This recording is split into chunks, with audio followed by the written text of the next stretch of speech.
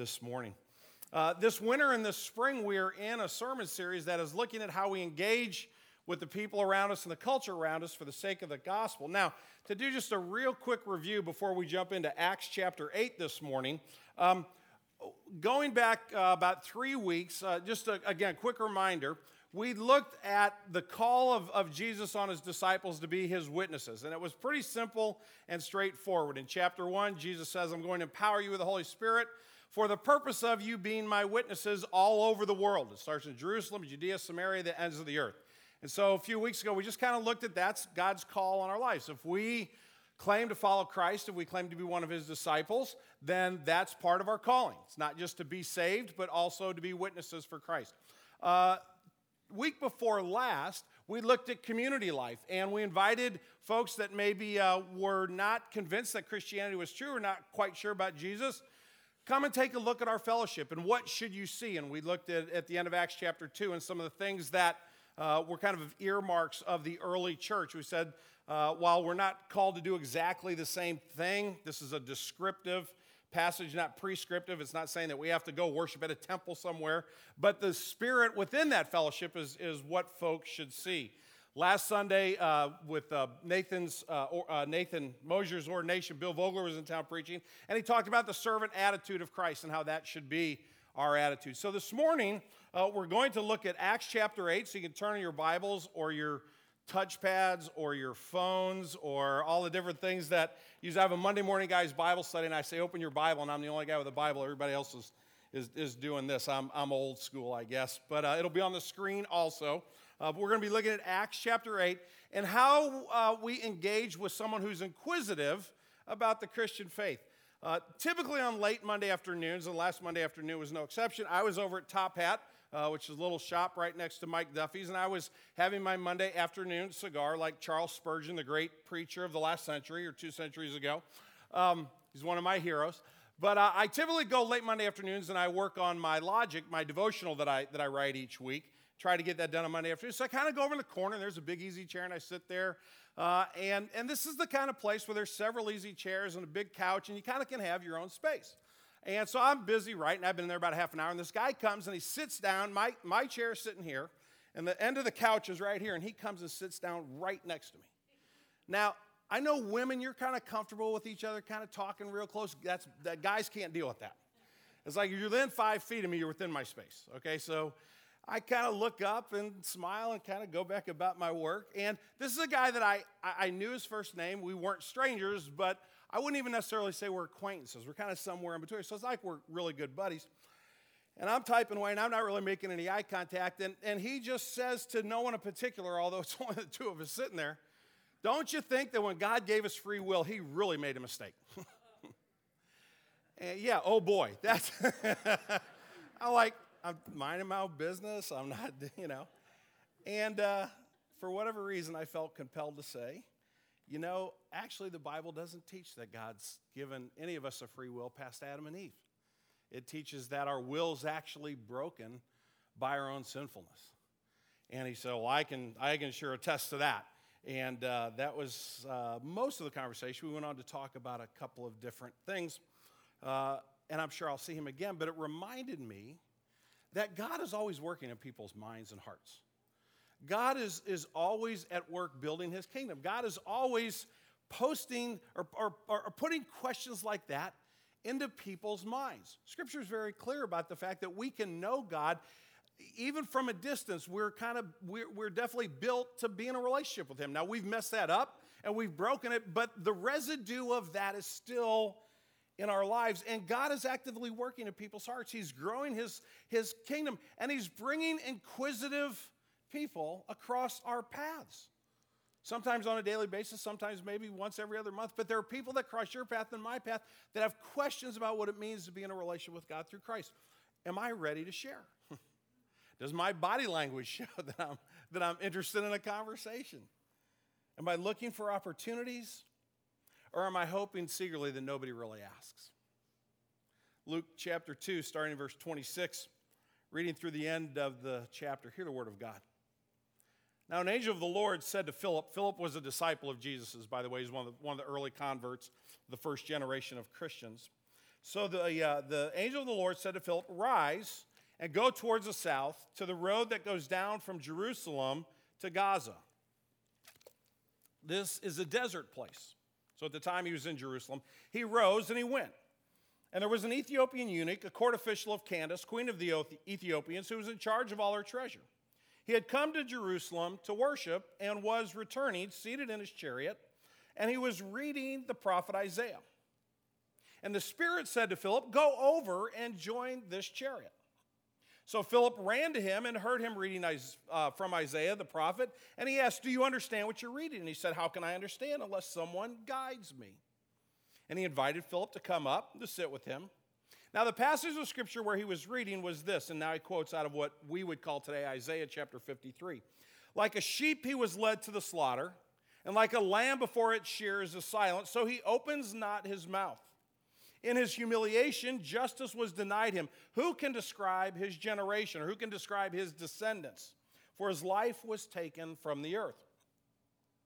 And the eunuch said to Philip, "About whom, I ask you, does this prophet say this? About himself or about someone else?" Then Philip opened his mouth, and beginning with this scripture, this Isaiah scripture, he told him the good news about Jesus. And as they were going along the road, they came to some water, and the eunuch said, "See, here is water. What prevents me from being baptized?" And he commanded the chariot to stop, and they both went down into the water, and Philip and the eunuch, and Philip baptized him. And when they came up out of the water, the Spirit of the Lord carried Philip away, and the eunuch saw him no more, and went on his way rejoicing. But Philip found himself in Azotus, and as he passed through, he preached the gospel to all the towns until he came to Caesarea. This is the reading of God's holy and perfect word. To him alone be glory. Let's pray. Father, I would ask this morning that your Spirit and your word would speak to every person in this room. Father, we are about supernatural things here, not because we're good people and not because we have it all figured out, but because you are at work. You are the King of Kings and the Lord of Lords. Your word is eternal truth. It does not change with public opinion. It does not ebb and flow based on our reaction. You love us enough to stay consistent in your message of grace and of mercy and of truth. So, Father, we need your word this morning, not mine, not man's words. We hear those all the time. One opinion is not any more important than another. But, Lord, your words of life are the only thing that can nourish our souls for all of eternity. And so we pray that you would speak this morning, that you would present your truth to us. Father, we pray that you give us ears to hear, hearts to receive your message, in spite of how it may or may not be delivered. Father, we pray that whether we have known you a long time or whether we're even wondering whether or not you exist, that you would penetrate our hearts and our minds with your love, with your grace, with your powerful word. We pray this in the name of the Lord Jesus. Amen. I want to give you 4 observations out of this text this morning that I believe point directly to the fact that God is moving in people's hearts, that God makes people inquisitive. God makes people scratch their heads and wonder about faith. The question isn't whether or not God does that. God does that. The question is whether or not you and I, if we are disciples of Jesus this morning, whether or not we are alert to that and paying attention and seeing our role in that process. Now, if you're here this morning and you're not a disciple of Jesus, we're glad you're here. We're thrilled you're here. We hope you come back all the time. There's no secret handshake we're going to teach you before you can be welcomed here at Green Tree. And I want to remind the Green Tree family, look around you. See folks you don't know, make sure they feel welcome. But as you are considering the claims of Christ, understand that God works through people. That God shares his message not just out of the blue, miraculously kind of, in a mysterious way, but more often than not, it's in a very common, practical, down-to-earth conversation between two people. Whether you're sitting in church hearing a sermon, you're having a cup of coffee with a friend, you turn on your radio and you happen to hear a preacher preaching the gospel, God is giving you some inquiring thoughts. God wants you to consider the truth of his word. So this morning, as we look at this passage, we see that God is very active, and we see a guy who kind of gets it for the most part and responds, and what comes out of that. So I want to give you 4 observations about how God is working in people's hearts. He's bringing inquisitive folks across our paths, and how he calls us to be ready to share. The first is that there's a prearranged rendezvous that is very clearly laid out in this text. If you look at verse 26 and then skip down to verse 29, you see this clearly. 26 says, "Now an angel of the Lord said to Philip, 'Rise and go towards the south, to the road that goes down from Jerusalem to Gaza.'" This is, and then the descriptive term that Luke gives, this is a desert place. Now, we know the scripture says that God brings salvation through Christ Jesus. That is the one means. There aren't 30 or 40 or 50, 60 different options. There's one way to salvation. God's not being exclusive. He is being thorough. You say, well, that's narrow-minded of God to only point to one way. Well, if there's only one way out, don't you want to know it? And so it's clear that Scripture says, Jesus says, I'm the Savior. I'm the one who's coming to bring you mercy and grace. But as I said a moment ago, this message most often is transcribed through interaction with Jesus' disciples. Philip being at the right place at the right time is no coincidence.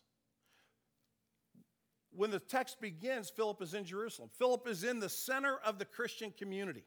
There are only a few hundred Christians so far. Philip's one of those early converts, but everybody that's coming to Christ so far, all the kind of the town talk about it, all the energy, all the inertia that's going in the church is all taking place surrounding this little group in Jerusalem. And Philip's right smack dab in the middle of it, and then an angel of the Lord appears and says, I want you to leave town, and I want you to go to the road down to Gaza. And by the way, Luke says it's in the middle of nowhere. And if you're Philip, you're like, why are you taking me away from the action? Well, why are you taking me away from where I can really do something that will benefit the kingdom of God? Why are you taking me, putting me out in the middle of nowhere? But Philip goes. And it's no coincidence that he's at the right place at the right time to meet a man who's trying to sort out questions of faith. You see, God has an appointment that he wants Philip to keep. Your interactions and my interactions with people is not happenstance. It's not coincidence. It's not by a quirk of fate. God has designed folks to come across your pathway and my pathway as disciples of Jesus so the conversations can take place. There are no chance encounters. There are opportunities. The question is whether we will seize them or whether we will miss them. And notice here that we want to paint people in Scripture for who they really are, folks just like you and me. Philip's not the hero of this story because Philip gets out here in the middle of nowhere and he clearly sees the chariot. So here's Philip and here's one guy and Philip's going, what am I supposed to do? Duh, there's one guy. So the Spirit has to say to Philip, go over and join the chariot. I'm a little slow like that sometimes. Philip's probably kicking the dirt going, if I was back in Jerusalem, I could be preaching right now. I could be leading a Bible study. I don't know who that guy is, but I can't believe I'm out here in the middle of nowhere. And there's nobody around to talk to, and finally the Spirit says, excuse me, he's right there. Would you just go talk to him? You see what this passage tells us Philip needed and what you and I need is to have our thinking reoriented. We need to understand that God is in the business of prearranged rendezvous.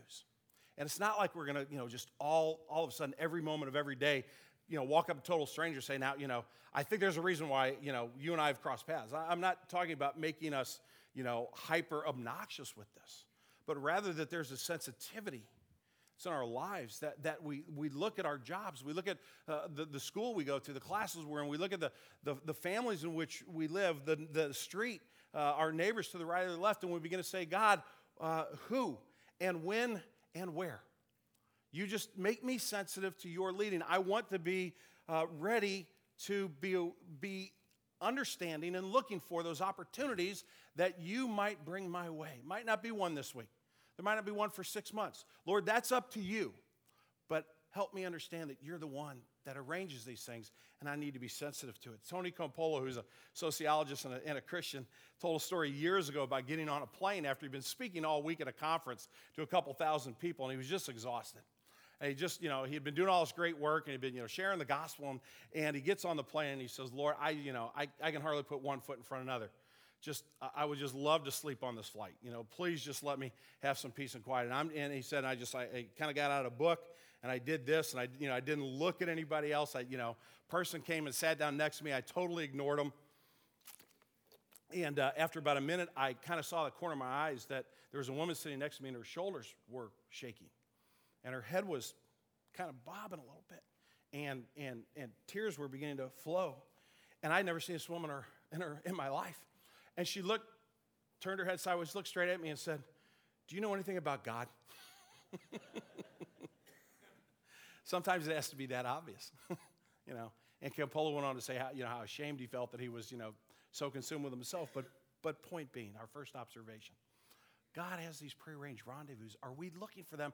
Are we open to them? Are we aware that they may happen? The second thing I think this text shows us is that the call on the disciples' life is to help create a pathway into the conversation. Look at verse 30 with me for just a moment, and then we'll get to the other verses in just a second. It says, "So Philip ran to him and heard him reading Isaiah the prophet and asked, 'Do you understand what you're reading?'" Now, what I want you to see here, I think, is fundamentally crucial. It's a friendly question. It's not a startling pronouncement. Philip runs up, he listens for a second, and he says, "How can I help you?" Philip knew the prophet Isaiah. Philip was a Jew by natural descent. He knew the words backwards and forwards. He knew exactly what Isaiah wanted. And when he ran up to the chariot and he heard this reading, he didn't jump in and say, "Are you lucky I'm here? God sent me to you. Let me tell you what you need to know," right? I was getting nervous when people say, "God told me to tell you." That kind of freaks me out just a little bit. And I'm a pastor, but and believe very much in God. But here's Philip just kind of creating a pathway to the conversation. Hey, do you understand what you're reading? Do you kind of get it? I think for us it's important that we learn this gentleness. We learn to ask questions. We learn to listen to what someone else replies. And now look at the response that comes through these verses. And I've kind of sandwiched them a little bit. I'm not giving you all, but in 31 he says, how can I understand unless someone guides me? And then what does he do? He feels safe around Philip, right? Philip, why don't you come on up and sit down? It sounds like maybe you know something about this. So Philip is creating a sense of ease. And then verses 32 and 33, we hear the words out of the prophet Isaiah, which I'm not going to repeat right now. And then the eunuch says to Philip, "About whom, I ask you, does the prophet say this? About himself or about someone else?" So when the prophet is talking about the lamb that's led to the slaughter and that he has no descendants, is he speaking about himself or someone else? So he's inquiring about the gospel, but part of the reason he feels okay to inquire was that Philip didn't, kind of jump up in the chariot and beat him over the head with his Bible. He said, "Hey, you having trouble figuring that out?" Not only do we need to understand that God is creating opportunities, these rendezvous, but we need to understand that the way in which we approach them is absolutely crucial. Do we understand that our responsibility as a disciple of Jesus is to help someone feel safe enough to share the deepest questions of their hearts? I'll read you a little bit about a story of a woman named Rosaria, and I've mentioned this to a lot of people. And this article is actually, I'm just going to give you a couple paragraphs of it. It's actually in last month's January-February issue of Christianity Today, if you want to follow up on it. But this woman named Rosaria here's how she describes herself a little bit. She says, "The word Jesus stuck in my throat like an elephant tusk. No matter how hard I choked, I couldn't hack it out. Those who professed the name commanded my pity and my wrath. As a university professor, I was tired of students who seemed to believe that knowing Jesus meant knowing little else." She goes on to just talk about how much she absolutely despised Christianity. And as a university professor, she wrote her first article in 1997 was an attack against a Christian group called Promise Keepers. And that's where I want to pick up a little bit of what this article says. It says, this article that she wrote, this attack on Promise Keepers, generated many rejoinders, so many that I kept a Xerox box on each side of my desk, one for the hate mail and one for the fan mail. One later I received defied my filing system. It was from a pastor of Syracuse Reformed Presbyterian Church. It's kind of an inquiring letter. Ken Smith encouraged me to explore the kind of questions I admire. How did you arrive at your interpretations? How do you know you're right? Do you believe in God? Ken didn't argue with my article. Rather, he asked me to defend the presuppositions that undergirded it. I didn't know how to respond, so I threw it away. Later that night, I fished it out of the recycling bin and put it back on my desk where it stared at me for a week, confronting me with a worldview divide that demanded a response. As a postmodern intellectual, I operated from a historical materialistic worldview, but Christianity was a supernatural worldview. Ken's letter punctured the integrity of my research project without him knowing it. With the letter, Ken initiated 2 years of bringing the church to me, a heathen. He did not mock, he engaged. So when his letter invited me to get together for dinner, I accepted. My motives at the time were straightforward. Surely this would be good for my research. Something else happened. Ken and his wife Flo and I became friends. They entered my world. They met my friends. We did book exchanges. We talked openly about sexuality and politics. They did not act as if such conversations were polluting them. They did not treat me like a blank slate. When we ate together, Ken prayed in a way that I had never heard before. His prayers were intimate, vulnerable. He repented of his sin in front of me. Thank God for all things. Ken's God was holy and firm, yet full of mercy. And because Ken and Floyd did not invite me to their church, I knew it was safe to be friends. I started reading the Bible. And then she goes on to talk about how she came to Christ. Creating a pathway. Do we understand that Christ is leading us not to judge other people, not to critique their lifestyles, not to tell them where they're right and to tell them where they're wrong, but to bring them to Jesus? Are we intent on creating pathways that would allow those kinds of opportunities? God is prearranging these rendezvous. He calls us to create a pathway. The next question is, are we prepared to respond to the question? In verse 35, it says that Philip opened his mouth, and beginning with this scripture, he told him the good news about Jesus. So the question is, who's the guy talking about in Isaiah? And so what Philip does, he says, well, let's start there. Let's start with Isaiah, and it wasn't called Isaiah 53 like it is in our Bible today. So, but let's start with Isaiah the prophet. Let me tell you about Isaiah the prophet. Let me tell you who he was and what he did. And they talk, and I don't know how long they talk. Maybe they talk for 45 minutes. Maybe they talk for 3 hours. The scriptures don't say. But starting with the point in Isaiah, he lays out the truth that Jesus is the Messiah.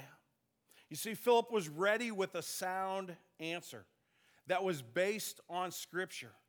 God used that combination. He used Philip, his mind, his intellect, his understanding, coupled with Scripture and the power of the Holy Spirit to redeem this man, to bring him to faith in Christ. And we know that happened because in 36, they're going along the road. They came to some water, and again, I don't know how long it was, but they've clearly already covered the topic of baptism.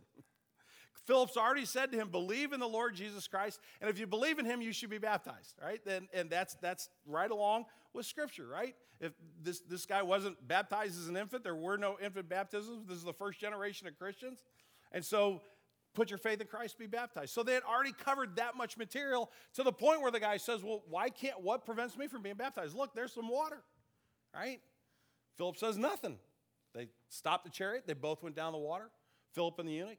And Philip baptizes him. God used Philip in those few short minutes or couple hours, however long that engagement was, to bring this man to Christ. Are you and I ready? Not only are you and I ready, but are we looking for this conversation, this opportunity? And if so, if you're saying, Tom, as I see this passage, yeah, I'm seeing maybe for the first time or being reminded that God's got some of these prearranged rendezvous. And that's appealing to me. And the idea of just trying to be winsome and kind and look for the opportunities and not, beat people up with it, but share graciously the gospel. That sounds great. But if your next phrase out of your mouth is, but I wouldn't know where to start, join a lot of the rest of us. And as disciples of Jesus, if we get the first two and miss the third and we don't have anything to say, what's the point? Friendliness is a very good thing, but it only goes so far. You got to have the truth. And every one of us as disciples of Jesus need to be ready at a moment's notice. If you're going to pray, God, let me see the rendezvous moments. Let me be ready. Let me have the right heart. Let me have the kindness and the gentleness and the humility to share in an appropriate way. Then we need to get our noses in the Word and make sure we understand the truth of God. And I'm not saying from cover to cover you have to understand all of it. But could you lead someone to Christ right now? Could you pull out your touchpad Bible? Could you, or a real life Bible if you still had one, and say, let me share a few verses with you about what it means to have faith in Christ. We need to be able to fill in the blanks. We need to be prepared to respond. And my fourth observation this morning, before we come to the Lord's table, is simply this, that 1 + 1 equals 39,168. Now, for those of you that have been dozing off, I got your attention back because now that math doesn't work out, right? Okay. In verse 39, it says, and when they came up out of the water, the Spirit of the Lord carried Philip away. The eunuch saw him no more, but the eunuch went on his way, going back home to Ethiopia, to his job, to his family, went on his way rejoicing. He was a new man. He was now verbalizing his faith. Rejoicing is not sitting there thinking about it. Rejoicing is praising God. So now we have a new disciple of Jesus. The work that God intended to do has been done. But Philip does what? He finds himself at Azotus, which is another region. And what does he do? He passes through and he preaches the gospel in all these towns until he comes to Caesarea. Engaging the inquisitive results in expanding the community of disciples. Philip and the Ethiopian go their separate ways, right? They're not going to the same town. They're not joined at the hip now. But both go rejoicing in the gospel, and both go ready to tell others. It's the idea of multiplication. So how does 1 plus 1 equals 39,168? I'm glad you asked. Green Tree Community Church is 15 years old. If Philip and the Ethiopian started from that point forward, so now now we got 2, right? If in the next year, each of those 2 just led one person to Christ, okay? Now we have 2 plus 2 equals 4, right? And now if a whole nother year goes by, and in the third year, those 4 people go talk to 4 other people. Now after 3 years, we have 8. You do the math for 15 years. 8 people share with 8 goes to 16. 16 share to 16 goes to 32. 32 to 32 goes to 64. 64 to 64 goes to 128. 128 and 128 goes to 256. 256 to 256 go to 612, and then the numbers get real big, and you're only in year 7. So in 15 years, if one person just leads one person to Christ each year, and that person just does the same for 15 years, 39,168 people will come to Christ. That's pretty amazing, isn't it? Just talking to one person a year. I purposely set the bar low, because a buddy of mine says if you set the bar low, you'll never be disappointed. So if I said to you now, before this time next year, we need to all go out and make sure we lead 25 people to Christ, you're not going to ever talk to one person. I get that, because I wouldn't either. But we said, could it be that perhaps God might bring one person across my path in the next 12 months that he wants me to talk to about Christ? Green Tree has been around for 15 years. I started doing the math for Green Tree here in Kirkwood, directly or indirectly through the churches that we've planted. And I think it would be safe to say that over those 15 years, there are probably at least 2,000 people that have come to Christ through the ministries of Green Tree, through our planting church in Columbia, through the work we've done here in our community, Webster, now City Church now. I think in 15 years, there's probably 2,000 people that have come to Christ. It's not quite 39,168. We need a little more than 3.7 acres in downtown Kirkwood if that were the case. And I'm not saying it because I want to grow the church for the sake of growing the church. That's not the point. The point is that in God's sovereign plan, he calls you and me to this one-on-one relationship with other folks simply to point them to Christ.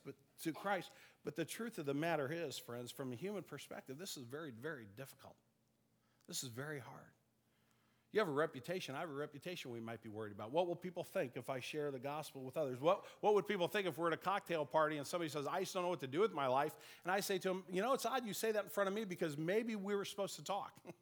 People go, this guy or gal's a little weird. Are you willing to risk your reputation for someone else's soul? That's tough. You're scheduled, you're busy, I'm busy. Maybe you're sitting there going this morning, I'm still back on number 3. I think of everything I've got to learn. It almost kind of stops me dead in my tracks. For a lot of us, it's just easier to be judgmental. Well, those people don't think the way we think. I don't want to talk to those people. They're kind of my enemies, not my friends. There's lots of obstacles to the greatness of sharing the gospel with one person. So what do you do when you're stuck? I don't know what you do, but I go to hockey. And I was reading an article this week, and Ken Hitchcock was talking about the gospel of hockey. Ken Hitchcock is the coach of the St. Louis Blues. Frank, in case you didn't know that, Frank's in my Bible study. He didn't like hockey. Hitchcock's talking about the slump they're in. And here's what he says. This is an unbelievable opportunity. Hitchcock said of his team's slump, you just can't pass it up. If you pass it up, maybe it never comes back to you. This is the time that hockey clubs are built. You have no choice. You either come together or you go the other way. It's not near as bad as you think it is, Hitchcock said of the slump. But if you're talking about the spirit of a hockey club and the spirit of being a team, it's the time that you can really grow it. I just don't want to see our players pass up this opportunity, because this is long lasting. This is the stuff that stays with you forever. for years, and you can't afford to pass this time up. It's like, yeah, it's going to be a lot of rough water, but what an opportunity to grow this team right now. Now, that's hockey. And trust me, hockey's important to me. But friends, we're talking about the gospel. And it's tough to share the gospel with somebody else. I get it. I understand it. It's tough to have our minds rethink the way we approach just day in and day out life. To have our thinking retooled to say, Lord, when and where and how. I know you're going to be arranging these moments. They may come every day, and they may come once a year, once every 5 years, but I want to be ready. I want to be the pathway through which the gospel flows. I will commit myself to know the Word of God in order that I can share. And if you're here this morning and you're wondering about Christ, you deserve that from us. That's the least you should be able to expect from people who say they believe that Jesus is Savior and Lord. There are a lot of obstacles to it. There are a lot of challenges. But the flip side of that coin is there's a lot of other stories out there about Ethiopian eunuchs that need to be told. There are a lot of other stories out there about Rosarios who are living right now in darkness and in brokenness and in hurt, who need the gospel of Jesus Christ. When the inquisitive come our way, what will we do? Will you pray with me? Father, we praise you for your word this morning.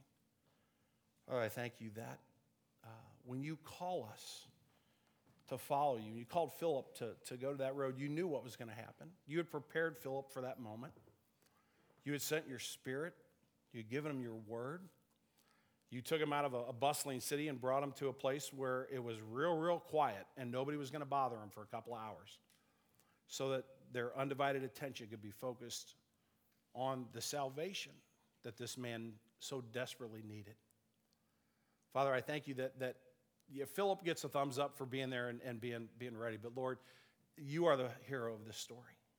You're the one who's building your kingdom. You're the one who is changing us from the inside out. You're the one that's bringing inquisitive folks across our pathway. God, please, give us a sensitivity. Give us a longing and a desire